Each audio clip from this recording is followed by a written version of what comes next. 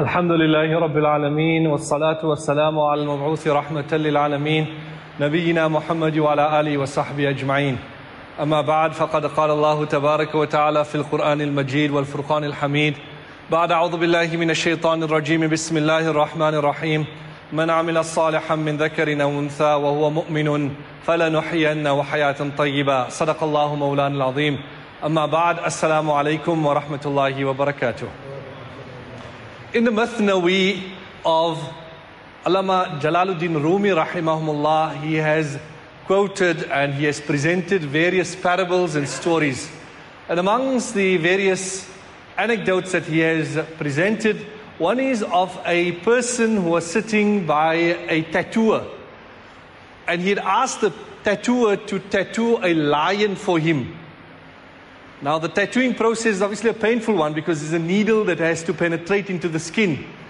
And as the tattooer started tattooing the lion, he asked him, "What are you tattooing now?" And he said, the mane of the lion. So he said, "Oh, it's too painful, just leave the mane out."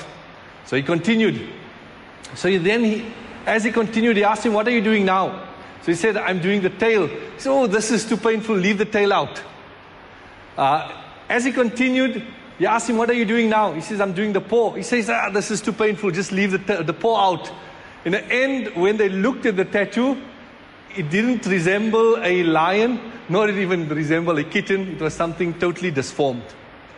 And the lesson that we draw from this is that in our lives, everything has a place, a position.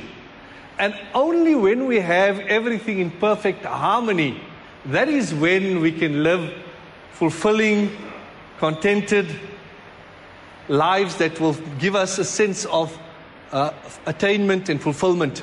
Now, the thing is that when we focus on one area and omit other areas, that is when we have a disproportional, imbalanced life. And everything needs to be in its particular place according to what is the demand of the Sharia. When the Muslimin had made hijrah from Makkatul Mukarramah to Madinatul Munawwarah, then Nabi sallallahu alayhi wa sallam created brotherhoods between various Sahaba radiallahu anhum. And Nabi sallallahu alayhi wa sallam created a brotherhood between Sayyidina Salman radiallahu anhu and Sayyidina Abu Darda radiallahu anhu. They were two brothers. The one was from outside, the one was from inside. One was from outside Makkah, from outside Medina. The other one was from Madinatul Munawwarah. And they assisted each other, supported each other. They would meet each other and they would discuss things, they would spend time together. So on one occasion, Sayyidina Salman radiallahu anhu visits the home of Sayyidina Abu Darda. And as he enters the home, he immediately notices from the distance, from the outward appearance, he notices that Ummi Darda is looking disheveled. So he asks her, "Ma sha'nuki?" What is the problem? So she replies and says, "Your brother Abu Darda, laysa lahu hajatan fid dunya." He has no interest in this world. So when someone says, "No, I have no interest in this world," we think of it as a praise already, that, I've given up the dunya already. Anyway, as time goes by, Abu Darda wasn't in the home. He then comes to the house. And they present to Sayyidina Salman some hospitality, something to eat. Sayyidina Salman says, "I won't eat until you eat." Sayyidina Abu Darda says, "I'm fasting." He says, "No, I insist that part of the right of the guest is that if you're fasting, and it's a nafil fast, then you should break your fast and make the guest comfortable." So he breaks his fast and he eats with him. And the day goes by like that. The two of them are together. As they enter into the night, Sayyidina Abu Darda now wants to start with his tahajjud salah from early evening. And Sayyidina Salman tells him, "No, go sleep now." Again he wakes up, he says, "Go back to sleep." Then when it's close to the crack of dawn, close to Fajr time, now he tells him, "Qum fasalli." Now you stand up and you perform your tahajjud salah. And then Sayyidina Salman tells Sayyidina Abu Darda, "Inna li rabbika alayka haqqa, wa inna li jasadika alayka haqqa, wa inna li ahlika alayka haqqa, fa'ati kulla haqqin haqqahu." Indeed, your Rabb has a right. Your family has a right. Your body has a right. Give each its appropriate right. And in that is the perfection of the deen of Islam. When we look at the right of Allah upon us, Then Sayyidina Umar radiallahu anhu, while he was governor of 14 countries, what we could say today. He wrote to the governors and he said, Inna ahamma amrikum indi as-salah. The most important of all your matters is salah. Man hafidhaha wa hafadha alayha hafidha ad-deen kullah. Whoever takes care of salah, hafidhaha wa hafadha alayha, is particular about it, hafidha ad-deen kullah. That person will protect the entire deen. That person's deen will be in order. وَمَنْ ضَيَّعَهَا. And whoever is negligent with regards to salah, فَهُوَ لِمَا سِوَاهَا أَضْيَعَ. Then that negligence will manifest in other areas to a similar extent. Imam Ghazali rahimahumullah has said that essentially there are 5 core acts of worship that we need to focus on in terms of your personal worship. The first is your salah. The second is recitation of the noble Quran. The third is dhikr of Allah subhanahu wa ta'ala. The fourth is dua. And the fifth is tafakkur and tadabbur. Taking our time to reflect, to meditate, to contemplate. And this essentially forms your own personal spirituality. That each person ought to have some sort of a routine and a regime in terms of the salah that you perform, how you perform it in the masjid. In a day, there are basically 11 salahs that we should strive for. Starting off with the tahajjud salah, then the fajr, ishraq, chast, the sunnah after the zawal, dhuhr, asr, maghrib, awabin, isha, witr. And if you can, again, tahajjud after isha again. 3 levels to the tahajjud salah. To make tahajjud immediately after isha. To make tahajjud before you sleep. And to make tahajjud in the early hours of the morning. So this is on your personal level, how you should be growing and should be progressing. وَاجْعَلِ الْحَيَاةَ زِيَادَةً فِي كُلِّ خَيْرٍ. In the hadith, Nabi sallallahu alaihi wasallam asks Allah, and these du'as are to teach us that in all these aspects there should be a continuous upward trajectory. That in terms of our salah, the quality ought to be improving all the time. We ought to be increasing in the quality and quantity. In terms of the dhikr, we should have a dedicated time for that on a daily basis. In terms of dua, we've restricted it to the few words that we say after salah. Whereas have a few moments through the day, and at least once a week, wake up early in the morning on a Thursday night and make dua for half an hour, for 1 hour. So these are the aspects of one's personal spirituality. Inna li rabbika alayka haqqa wa inna li jasadika alayka haqqa. And your body has a right upon you. And what does this mean? It means that we need to take care of our body. Our body is an amana. And there's 2 aspects to this. In the verse of the Noble Quran, Allah Rabbul Izzah says, Kulu min tayyibati ma razaqnakum. Eat from the pure things that we have provided for you. From the pure things, min tayyibat. There was a doctor who moved into the city of Madinatul Munawwara. And at that time, people followed the prophetic traditions to the T. And he found that there was no use for him. And one of the great pious people of the past, they said that Allah Rabbul Izzah has encapsulated the essence of medicine in not even a full verse, half a verse. Kulu washrabu wa la tusrifu.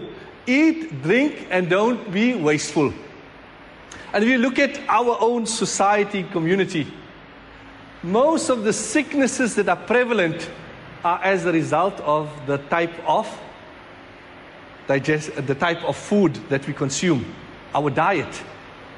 And when we are moderate in this regard, we tend to eat too much processed meat, or we don't eat a balance of vegetables as well as fruit and healthy alternatives to just going with a fast-paced life and consuming all the easily accessible foods that we have.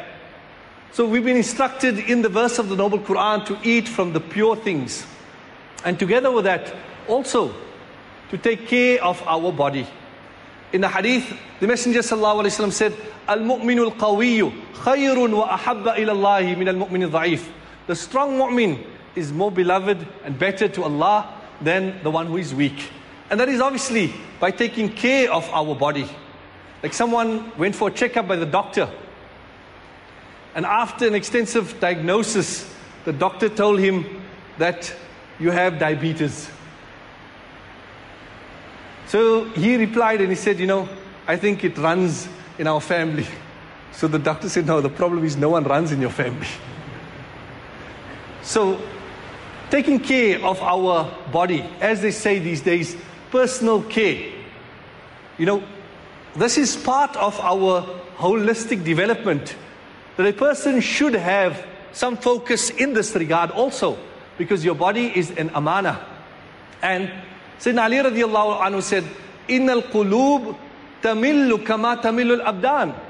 That the heart tires like the body tires. And therefore, engage in light-hearted activity with the objective of refreshing oneself for the sake of worship and ibadah.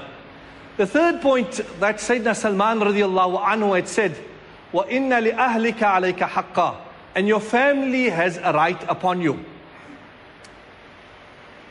So one needs to have dedicated effort in this regard to fulfill the rights of one's family, to spend quality time with one's family, to engage in activities that will connect and will bond you as a family. Nothing in this world, or anything that is worthy, or any good thing in this world becomes insignificant if you don't have friends and family to enjoy that with you. And when we say we don't have time for family, essentially it's not the fact that you don't have time, it's the fact that what you are being called towards is not high enough on your priority list. If it was high enough, then you'd make the time. And that is where we tend to be disconnected from one another. We tend to live parallel lives. As the new academic year starts off and each one gets caught in their own activity, we sort of live in our own bubble. And the only time that we connect with one another is when we're sitting in the home and everyone's connected to the same Wi-Fi. Like this father who said that, I'm at home and I ask water and there's no response. So eventually I came up with an idea. I put it on the family WhatsApp group, water, and 5 people come out from their rooms with a glass of water. So we've become disconnected in the real way and more connected in terms of technology. Whereas that real life connection can never be substituted. And that is what we need to understand. That it is your spirituality on the one side. It is your own personal care and taking care of yourself on the other side. It is your family on the other end. And this is what creates that harmony in our lives. What we need to understand is that as we live in this world, we will go through different circumstances. And sometimes we are caught into this idea of waiting and expecting some sort of a perfect life for ourselves. We charter out in our minds a life with certain milestones at certain points, and we work into that. And when things don't unfold as we expect, then it is as though our whole life has been derailed. Then we are totally devastated. But what we need to understand that as long as you are living in this world, things will not unfold as per your grand plan. There will be conditions, there will be circumstances that will be out of your control. So what happens is not entirely within your capacity. Sometimes, a man, his daughter will get divorced, son will meet in an accident, someone will fail an exam, there will be a loss of income, investment that goes bad. These things are part and parcel of life. And it is not avoiding it. You can't avert it, but it is how you deal with it and how you live with it. How you deal with it and how you live with it. If we look at the life of the Messenger sallallahu alaihi wasallam, and in his lifetime, or even before he emerges into this world, his father passes away. As a young boy, his mother passes away. He takes the support under the guardianship of his uncle passes away. His first wife, Sayyidah Khadija, passes away. Then, subsequent to that, a number of his children pass away. So there was multiple setbacks. If you look at one particular juncture, and this is after the Battle of Badr. Now, if you understand the context of the Battle of Badr, where the Muslims were in Makkatul Mukarramah, they were oppressed, they were being tortured and tormented. Eventually, it comes to the point where there's a showdown between the Muslims and the kuffar. And the kuffar set out with the agenda, with the purpose of annihilating Islam entirely. And Nabi Sallallahu Alaihi Wasallam, the night before Badr, he makes such a dua and he says, Ya Allah, if this group has to be annihilated, then perhaps you will never be worshipped again. Under this backdrop, Nabi Sallallahu Alaihi Wasallam making dua, and Allah Rabbul Izzah grants victory to the Muslims in Badr. But as Nabi Sallallahu Alaihi Wasallam is returning to Madinatul Munawwara after the Battle of Badr, he is greeted by the news that his daughter Sayyidah Ruqayya radiyallahu ta'ala anha has passed away. She has succumbed to her sickness, which was even before this, and that is why Sayyidina Uthman could not participate in the Battle of Badr. It was a mighty victory. It was something greatly sought after. It was something that Nabi Sallallahu Alaihi Wasallam had made dua for. It was something that he desired. It was the very people that were troubling him, tormenting him, and he got that victory, and it was a moment of happiness. And while he was in that happiness of the victory of Badr, he returns to the sadness that his daughter had passed on. And that is life in this world. There's no absolute state. Absolute happiness we desire will never be achieved. There is no absolute sadness also. Our life is interchanging between these various conditions. And someone passed away, then there's a marriage. After that coming up, there's a birth of a child. Someone made an accident, then at the same time there's some good news that something positive has happened. And we're constantly within these conditions that are changing around us. Allah Rabbul Izzah says, لَقَدْ خَلَقْنَا الْإِنسَانَ فِي كَبَدٍ. That man has been created to toil in this world. So there will be conditions that are adverse, that conditions that we don't like, that we would have preferred not to. But it is within these conditions, what is our attitude? How do we see it? How do we deal with it? How do we approach it? That is of utmost importance. And it is unfortunate that as humans, we only appreciate things retrospectively. So we appreciate company when we've got to endure loneliness. We appreciate good health once we've experienced sickness, bad health. We appreciate wealth when the wealth has been taken away from us. Like one of these motivational speakers said that these days we have wider highways but narrower viewpoints. We have taller buildings yet shorter tempers. We buy things we don't need with money we don't have to impress people we don't even like. We have guided missiles with misguided people. So that is the paradox of the world that we live in. Someone came to Mullah Nasruddin and asked him that, "Oh Mullah, through your wisdom, tell us, what is the secret to happiness?" So Mullah said, "Good judgment." So the person asked, "How do you attain good judgment?"